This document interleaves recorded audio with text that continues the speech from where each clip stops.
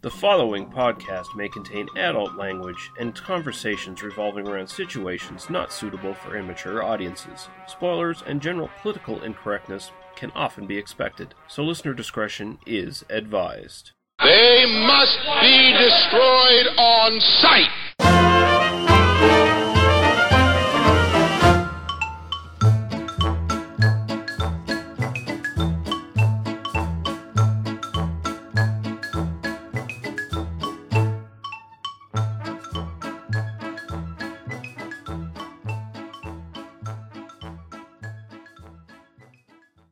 Hey guys, how you doing? Lee here with an intermission episode for you guys. Our plans for a simple plan fell through.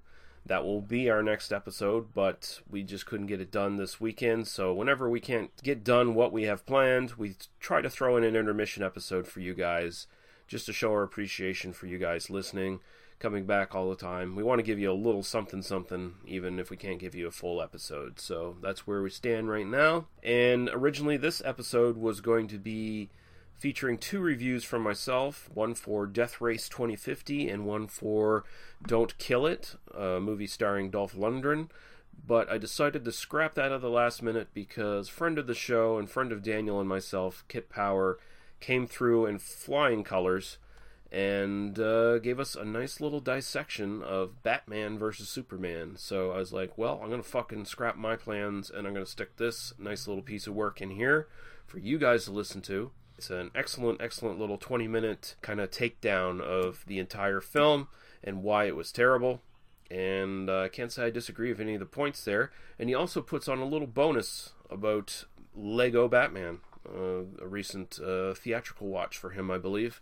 And that's kind of fun too. And so yeah, we're going to get into that very quickly here.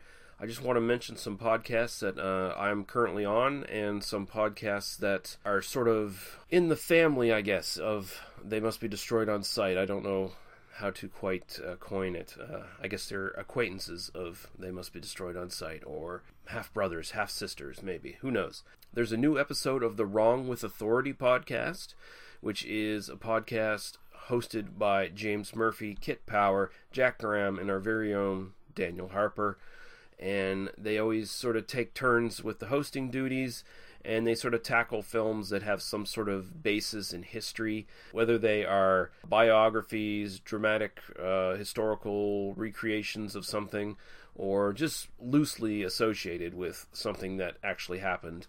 And they sort of just talk about the movies, whether they are accurate historically and whether they're entertaining even if they're not, and whether they have anything to say. This time out they do Shadow of the Vampire and Gods and Monsters, and I think that would be interesting for anyone who really enjoyed our Nosferatu episode. It's a bit of a continuation of that to some degree in some of the conversation there. Quite good stuff. I really like the talk about Gods and Monsters, which is an underappreciated film.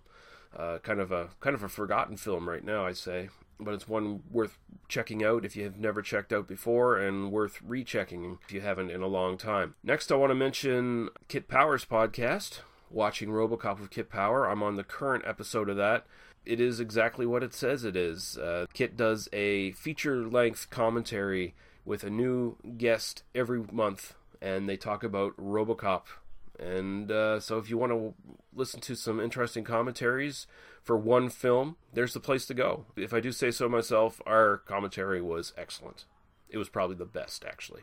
Next, I want to mention I'm the new co-host for the sub-podcast from Pex Lives called City of the Dead, hosted by James Murphy. I've mentioned this before on the show, but the recent episode we did, and this is a once-a-month podcast, we did The House That Dripped Blood. Originally, this podcast was intending to cover every movie released by Amicus, but we've decided to sort of pare it down to just doing the horror movies, which is a much easier task to get through and find, honestly. And yeah, we talked about The House That Dripped Blood. As I previously have mentioned on this show, my audio is terrible on that one. I sound like I'm in a tin can. It was just a fuck-up that I was unaware of at the time. and that will be rectified going forward. But it's still a pretty interesting conversation if you can get past the audio issues. I also mentioned Daniel's Oi Spaceman podcast is sort of slowly getting back off the ground after taking a few month hiatus. He's just recently come out with an episode on Red Dwarf. So if you're interested in show reviews of Red Dwarf, Doctor Who, the odd movie or two, and some other side discussions, Oi Spaceman's a good place to go for some thoughtful dissection of science fiction. And finally, I'll mention the Shabcast, Jack Graham's The Shabcast. On there, he does Return to Oz and the Never-Ending Story with Daniel's wife, Shayna. They previously had done Labyrinth, and I think The Dark Crystal. Don't quote me on that. I don't want to misremember. But they did do a really good discussion on Labyrinth, and I assume this is going to be just as good, if not better. Some more 80s fantasy films they're tackling there, and they always do a good job. So yeah, so we're going to break off with some music. We're going to get into Kit Power's Batman vs. Superman dismantling. We'll come back with some podcast promos, and then I'll tell you what's coming up on the podcast as we sort of end off the show. All right, guys, we'll be right back.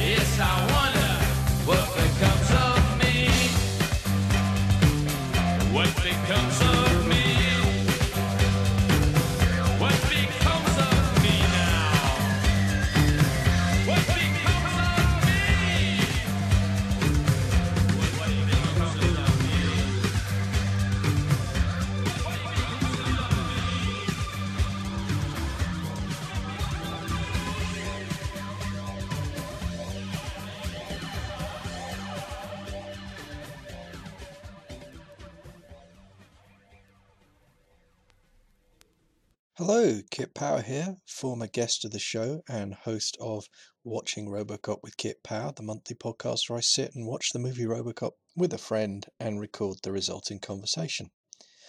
Just a quick word on why I'm here. Basically, last time I was on the show, Daniel and Lee said if I ever wanted to come back and do a shorter piece solo where I just talked about a specific movie I'd seen, that they'd be happy to do that and put it in as a bonus episode at some point. So no idea when this is going to be broadcast, but I thought that was a very kind offer. I sat on the offer for quite a while because it took me quite a while to think of a film I wanted to talk about. The trouble is, if I really love a film, I generally want to talk about it for longer than 20 minutes, and I genuinely want to talk about it with other people.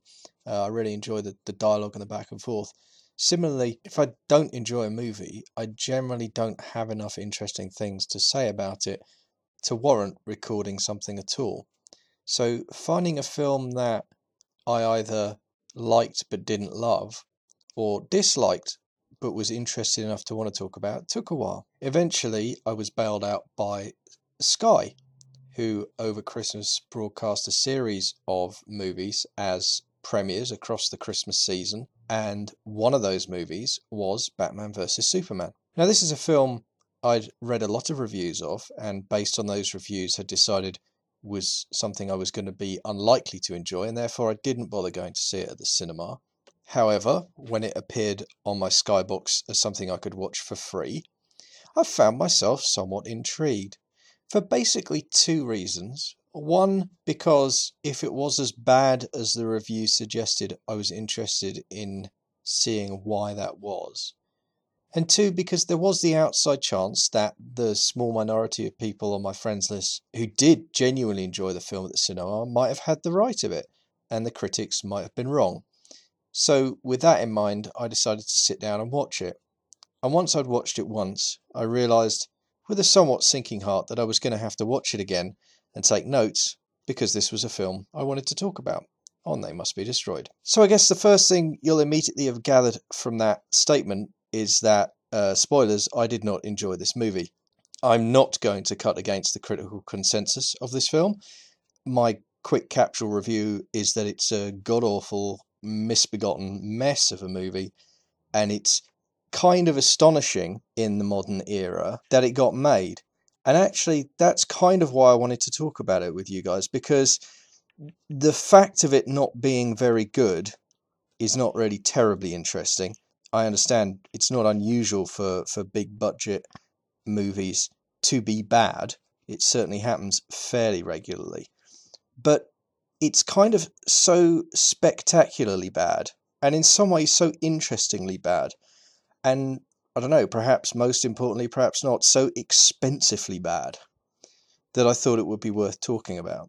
There is also the interesting side note, of course, which is that although it was horrendously expensive and bad, it did make its money back and more at the box office. So it was, in blunt, raw financial terms, successful, albeit not as successful as I think the studio had hoped it might be. So let's talk a bit about what it is that makes this a bad movie. And apologies in advance if I dip into any spoilers, but to be fair, if you haven't yet seen this film and you want to, you should stop listening to this and go and watch it. And I really can't recommend it if you are at all on the fence. You might actually get more entertainment from this review than you would from the film. And that's not my ego talking, that really is just because the film's that bad. I mean, the film is bad really from the very opening scene. There's an opening monologue which is just not coherent. It's a series of almost sentences played over what I can only describe as Batman parental murder porn. There's really no kind way to describe it. Imagine if someone took the iconic frames from Frank Miller's Dark Knight Returns and Batman Year One and just used them as a straightforward storyboard, only inexplicably replacing the movie that Bruce went to see from The Mark of Zorro to Excalibur. Because, I mean, why? Then you've got a fairly clear idea of how the movie starts, and it really doesn't improve from there. It's an odd choice. The pearl necklace with the gun caught in it works incredibly well as a frame on a comic book. For some reason, it just doesn't work in the same way cinematically, and I'm not quite sure why that is, but it really, really doesn't. It's strange because it's all the iconography of The Dark Knight Returns, but stripped of any of the actual meaning or empathy that makes that story so powerful. I think that's most exemplified by the end of the introductory sequence where Bruce Wayne, having fallen down into the well that contains the Batcave, is fully lifted out of the cave and out of the well by a storm of bats. I mean, clearly this is meant to be symbolic, clearly this is not meant to be taken literally, but it's incredibly stupid and heavy-handed and ham-fisted, and it really does sum up the problems with the rest of the movie in a nutshell. Things do not improve from there. It's a very long film. It's 2.5 hours, I think, and it feels considerably longer, I have to say, watching it. It's shot as many modern action movies are, like it was made to be an MTV video, and I'm not necessarily against that kind of a directorial style, but it does come with challenges, which is making sure that what's happening in story terms is actually coherent when you're cutting every 1 to 3 seconds, regardless of whether or not that's necessary. And unfortunately, coherence is not something this movie does very well. It's odd because the Marvel franchise have laid out a fairly clear template on how you do a superhero movie at this point, and they've managed to be incredibly successful, even amongst quite a diverse range of heroes and heroic stories. Everything from Ant-Man to Deadpool to Captain America to Iron Man, Thor. All right, the second Thor movie wasn't great, but the first one was pretty competently done. And they've managed to cover a diversity of themes, a diversity of moods, while still telling coherent stories. But Batman vs. Superman is not remotely coherent. One of the exercises I really wanted to undertake with this film was to sit and watch it with someone who wasn't intimately familiar with The Dark Knight Returns, because I had a fairly strong hunch that if you hadn't read The Dark Knight Returns several times, this movie would actually make no sense at all. Unfortunately, I couldn't persuade my wife to take part in this experiment because she saw my face after watching the film the first time, and I really can't blame her. I guess I could talk about the performances a little bit. Let's start with the good performances. Jeremy Irons. Jeremy Irons is playing Alfred, and Jeremy Irons is brilliant, and he's brilliant as Alfred. I didn't realise Alfred was an alcoholic prior to this film, but that's fine. Jeremy Irons gets all the best lines from The Dark Knight Returns. Not all of them, I have to say, make a great deal of sense. There's a line when Alfred has concern about the wine cellar and there being a next generation of Waynes to continue to drink wine. And whilst that makes sense in the context of Dark Knight Returns, where Bruce Wayne is clearly a man in his 60s, it makes a lot less sense when Ben Affleck is the Bat. That kind of storytelling incoherence with The Dark Knight Returns happens a lot. There's another moment later on where you realise that Bruce Wayne apparently has been Batman for 20 years, but Clark Kent / Superman apparently has literally just heard of him, which is just incoherent storytelling. It makes absolutely no sense. It's an insult to the intelligence of anyone who has any understanding of how a shared universe is supposed to work. And it wasn't at all necessary. They've decided on this plot of having Bruce Wayne / Batman going increasingly insane and off the rails. They don't really explain why or how that's happening, unfortunately. And that's odd too, because, brief divergence here, but if you were wanting to hew to the source materials, you could have done it. You could have done a death in the family, and you could have had Jason Todd getting killed, and that would have given Bruce Wayne adequate, reason to start to go off the rails, which would have helped create the tension with Superman. But no, they just, for no apparent good reason, Bruce Wayne is just going mental and has decided to start branding criminals. It's upsetting because I like Batman as a character, and I do appreciate, obviously, that Batman is insane, but this is not the kind of insane he is. The other way the film woefully lets down Batman as a character is Batman has always, from his very first appearance in Detective Comics, the clue's in the name, has always been billed as the world's greatest detective. And there is absolutely no evidence of that power in this film. And that's borderline unforgivable, I think, for a big budget Batman movie. The whole point of Batman as a superhero that puts him on equal footing with the rest of the Justice League, who are all incredibly superpowered, is, Batman has an ability to think. He has an ability to outthink almost everybody. That is simply not in evidence in this film. I mean, just to pick a random example, he captures some files from LexCorp at one point, and he fails for, despite owning the files, it takes him several weeks to discover a folder labelled metahumans, and then another couple of weeks before he even decides to open it. It's just pitiful behaviour. So that's quite bad. what's even worse is that, and there's no easy way to put this, Batman kills people in this film. It's not just the branding exercises, which you could play up as being, okay, he's just being more extreme. No, there's a car chase sequence where he very clearly blows up cars that contain people. There's a sequence later on where he's rescuing a woman and he gets this massive fist fight. But then, you know, he uses a grenade that someone throws at him, and later on he blows up a man with a flamethrower. Again, central to Batman's pathology is that he doesn't kill.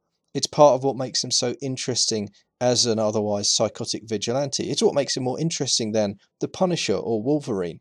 He has this intense rage, he has this incredibly powerful motivation, but because his parents were murdered, he does not kill. And to throw that away, and it really is thrown away pointlessly. It's not like it's made a major plot point or it's made some kind of, you know, oh, suddenly he's got to be darker or something.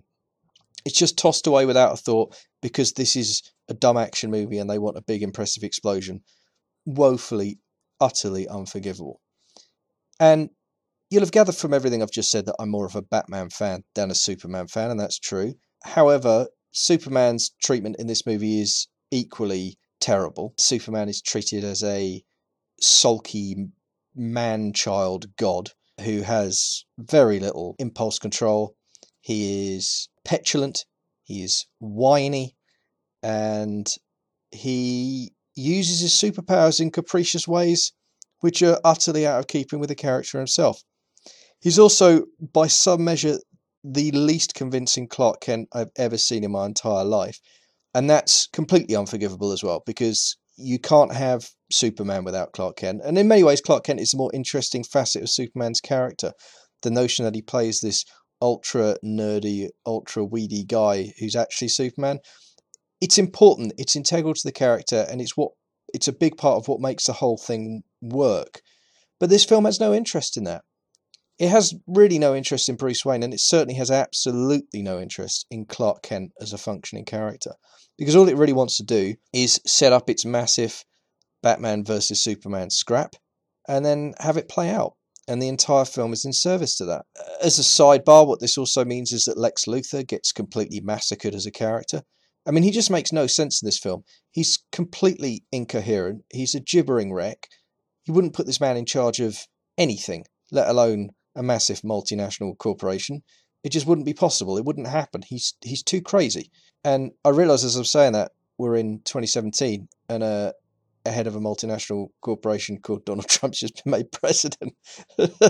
So obviously I'm talking complete shit and crazy people are in charge of things all the time.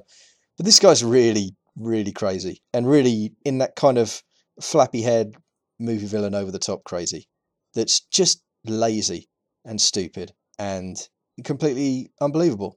And that's very upsetting because, again, Luthor is one of those characters. See, the reason Luthor works against Superman is what Superman doesn't have that Batman does have is smarts. Superman is not the world's greatest detective.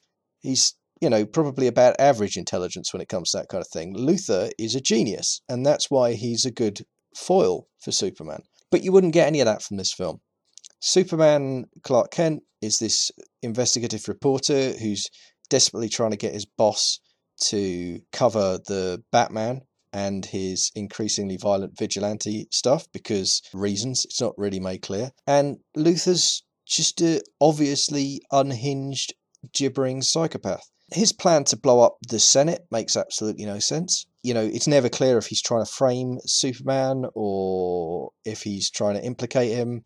But it makes no sense as to why he decides to do that. He doesn't need to do that in order to complete the rest of his plot. It's a pointless thing to do. Superman then, inexplicably, once that happens, just buggers off. No reason for him to do that at all.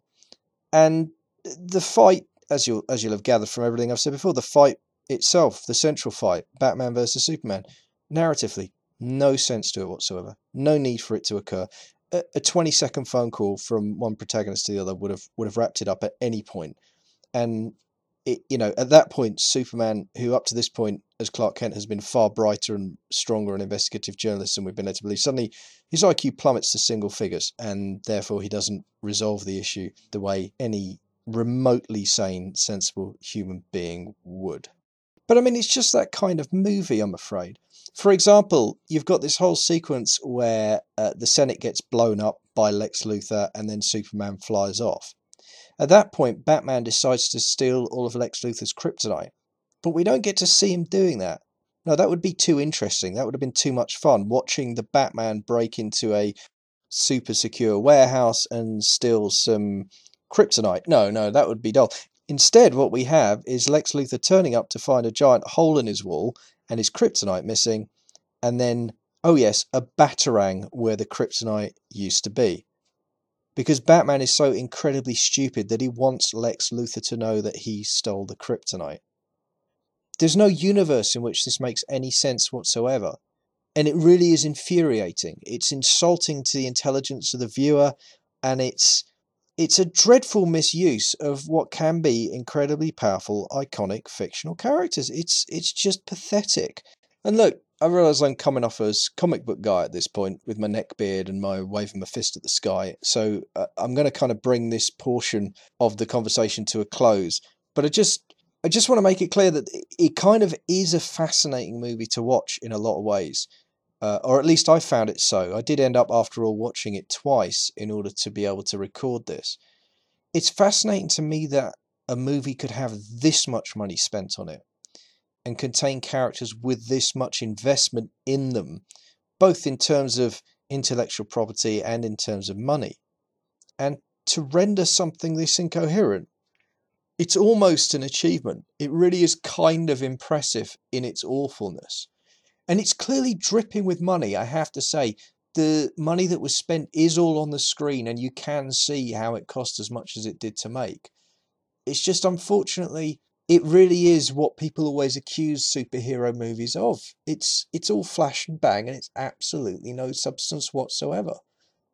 Frankly, the only aspect of the movie that is remotely redeemable or enjoyable is Wonder Woman. She's in the film for about maybe 7 or 8 minutes total airtime, and the film becomes exponentially more watchable when she appears on screen, especially in the final confrontation with Doomsday.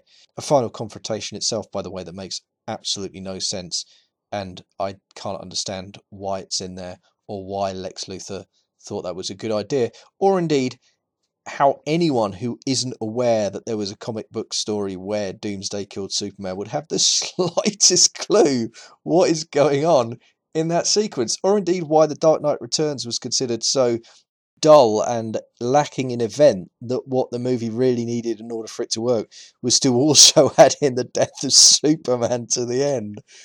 Oh my goodness. And I've just got to say, I mean, you've come this far, and I did warn you there were going to be spoilers. Killing off Superman at the end of the movie carries absolutely no dramatic weight because we know it's absolute nonsense, and we know that the Justice League movie's coming next year. So it manages to have the false drama problem, false pathos at the end of the film, in addition to all of its other multitude of sins and woes and failures.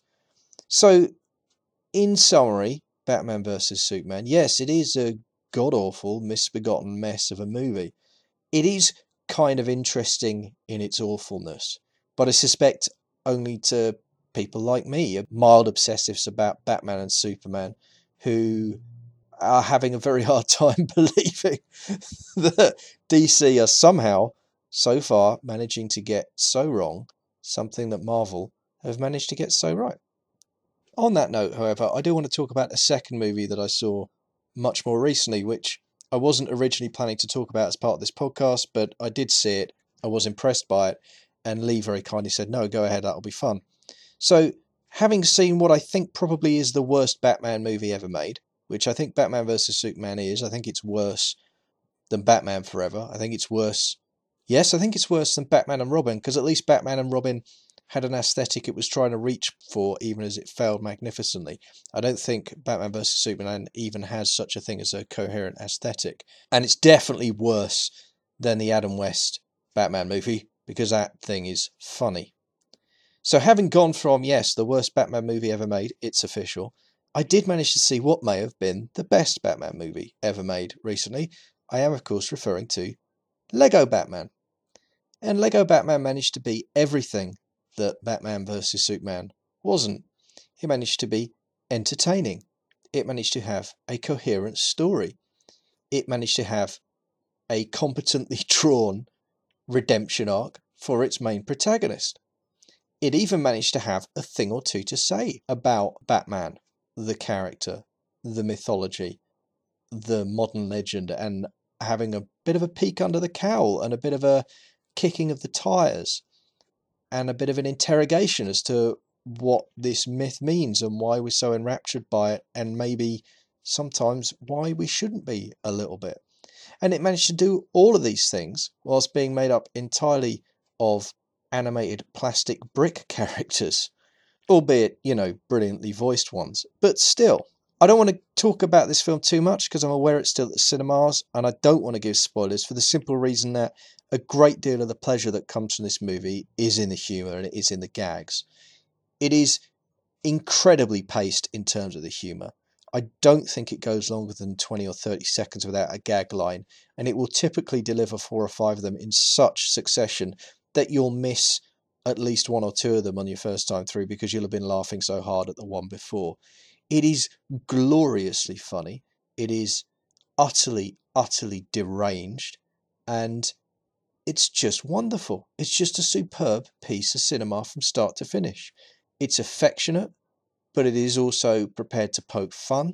It genuinely does. I'm not making this up. It has some serious things to say about Batman, about the Batman mythology. It has some smart things to say about it and asks some awkward questions. And it was just a delight from start to finish. So there you go. If you didn't fancy watching the worst Batman movie ever made out of morbid curiosity, and frankly, I don't blame you, it's 2.5 hours of your life you won't get back, or in my case, 5, do go and see Lego Batman, the movie, because I suspect if you have a sense of humour, and that is a big if, I realise, if you have a sense of humour, and you're a fan of the Batman mythology, I think you will find Lego Batman, the movie, a genuinely life-affirming experience. And I commend it to the house for that reason. And with that, I think I better call it a night. So thank you very much for having me, Lee and Daniel. It's been a great pleasure, and I hope to speak to you guys again soon on a full-length episode talking about some other movies. Thanks.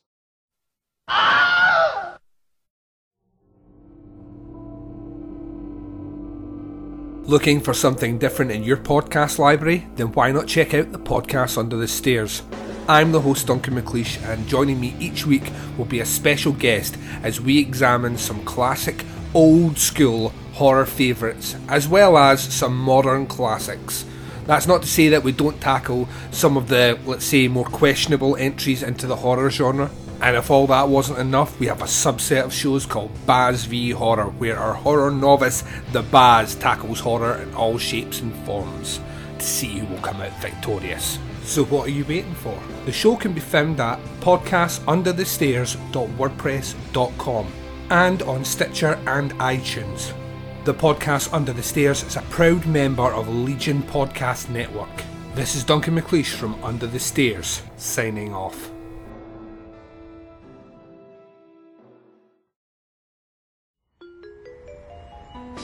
Great coffee. Hey. Chad, who's that strange, somber man on the cover of that book you're reading? Oh, that's H.P. Lovecraft. Oh, I've heard of him, but I never really got into his stuff. It's kind of strange and hard to read. I used to think that too, but that all changed when I started listening to the H.P. Lovecraft Literary Podcast. What's that? The H.P. Lovecraft Literary Podcast is a weekly podcast. Tell me more. Well, these two really smart and hilarious guys give a synopsis of the story, then they talk about its background, the critical views, and what it says about the author. Well, where can I listen? Let me tell you, Chris, you can go to hppodcraft.com or, heck, just subscribe through iTunes. It's that easy. Oh, Chad, I'm so excited. Now I can listen to this podcast and pretend to all my snooty friends that I actually read and understand H.P. Lovecraft. Hey, that's what I do. Oh, dear.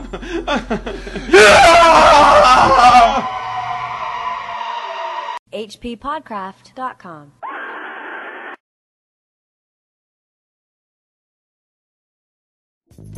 Badasses, Boobs, and Body Counts is a weekly podcast that discusses grindhouse and exploitation cinema. Your 3 hosts, Mike.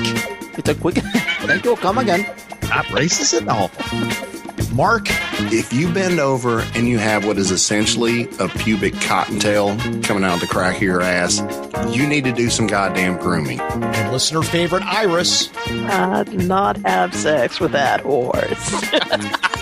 will make you question your own political correctness while laughing at theirs. Episodes drop every Sunday and can be found by searching BB and BC Podcasts via Libsyn, iTunes, Stitcher, Google Play Music, and iHeartRadio. You can also listen to episodes directly from the show's website at badassesboobsandbodycounts.com.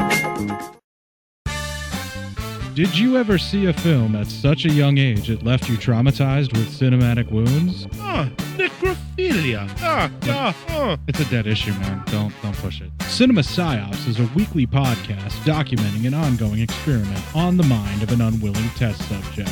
No one should have to watch this movie. Oh, no one should have to watch this? No one should have to watch this movie. Surprisingly, it's not a topic that a lot of people really want to tackle. I'm shocked, prudes. I know, really. Right? It's the next sexual frontier that no one wants to explore. I am, in the most sincerest of senses, disappointed in you. It takes a powerful goddess like Connie, jam her arm down the monster's throat and kill it. Oh, I'm still tripping out over that. Even as a kid, I was like, I gotta find a girl like that. Every week, I get a new look of disappointment that I never thought I could get out of here. Unimaginable. At 12 years old, you should not be watching this movie. Obviously. At 13, you should not be. 14, you shouldn't be. I'm not entirely sure even 17-year-olds should be watching this. Just because you're offended by something doesn't mean that you have the right to demand that it doesn't exist. Watching this film again, I had all of this like little nerd glee with everything that kept little popping history up. doll popping up absolutely. at you. So I totally loved this film. Hey, I know why you couldn't see that. It's because your brain's warped from watching this shit at 12 years old. Yeah, this is a rough movie. I told you ahead of time when we were getting ready to do it that it was going to be a rough. How did you watch this shit at 12? Because physical wounds heal, cinematic ones don't. Listen to Cinema Psyops. Hello and welcome to Hello, This is the Doom Show. I'm Richard. And I hate the burning. Shh, who are you? Speak. And I'm Brad. She came in and said, "Buck, buck, buck," and he said, "Buck, buck, buck," and she said, "Buck, buck, buck, buck." That's what I got. One is the Suspiria boner, the other's the Inferno boner. Anyway. Which one is crying? The boner of tears.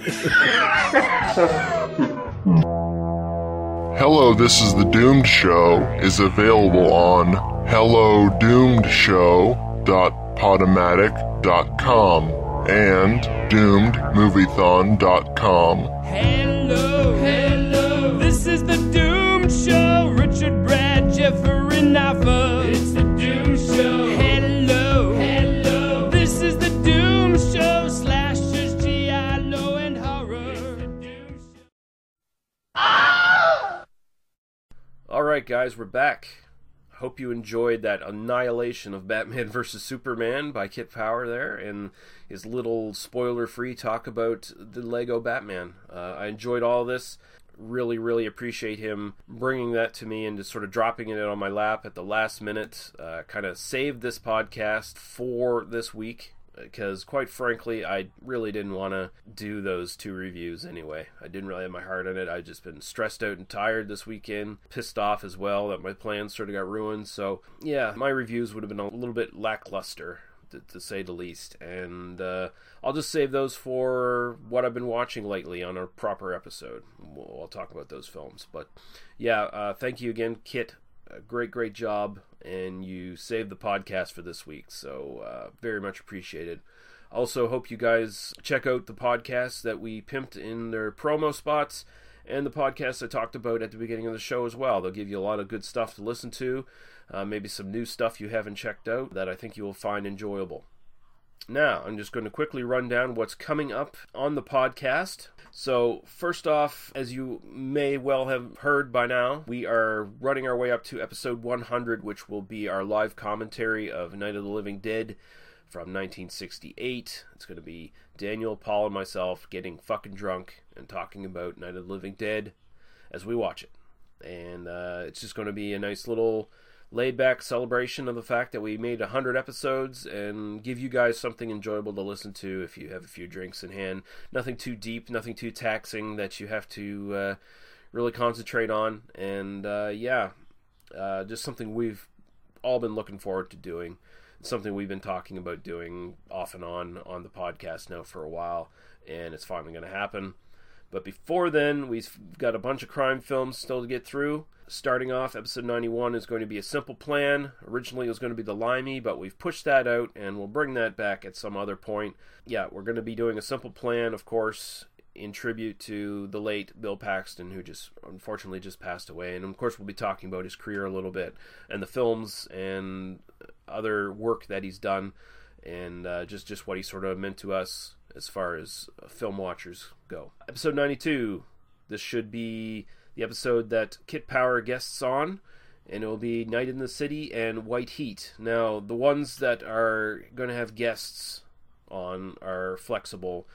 We might shuffle them depending on the schedules here, but Night in the City and White Heat, we'll have Kit Power, and we'll talk about those sort of two classic noir films. 93, episode 93, is going to be Fargo with Jack Graham. If you're familiar with the other episodes Jack Graham's been on, our Nosferatu episode and our Blood Simple Blue Velvet episode, you know we go pretty goddamn deep in discussion.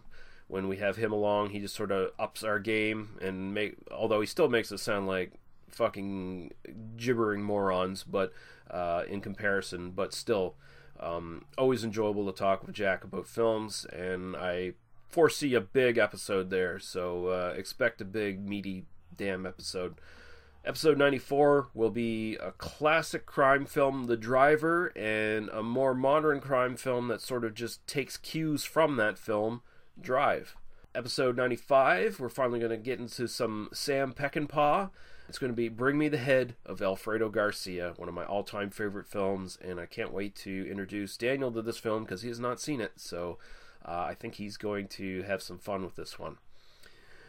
Episode 96, we're going to dip back into some Poliziotteschi, and we're going to do The Police Serve the Citizens and The Heroin Busters. Episode 97 is going to be the classic Michael Mann film Thief and The Asphalt Jungle. So we're going to do two heist films there. Then we're going to do a film requested by Mike Murphy from Badasses, Boobs, and Body Counts podcast. We're going to be doing Zodiac, and this is one we've wanted to do for a while anyway. Mike gave us the excuse to do it, so there you go. Thank you, Mike.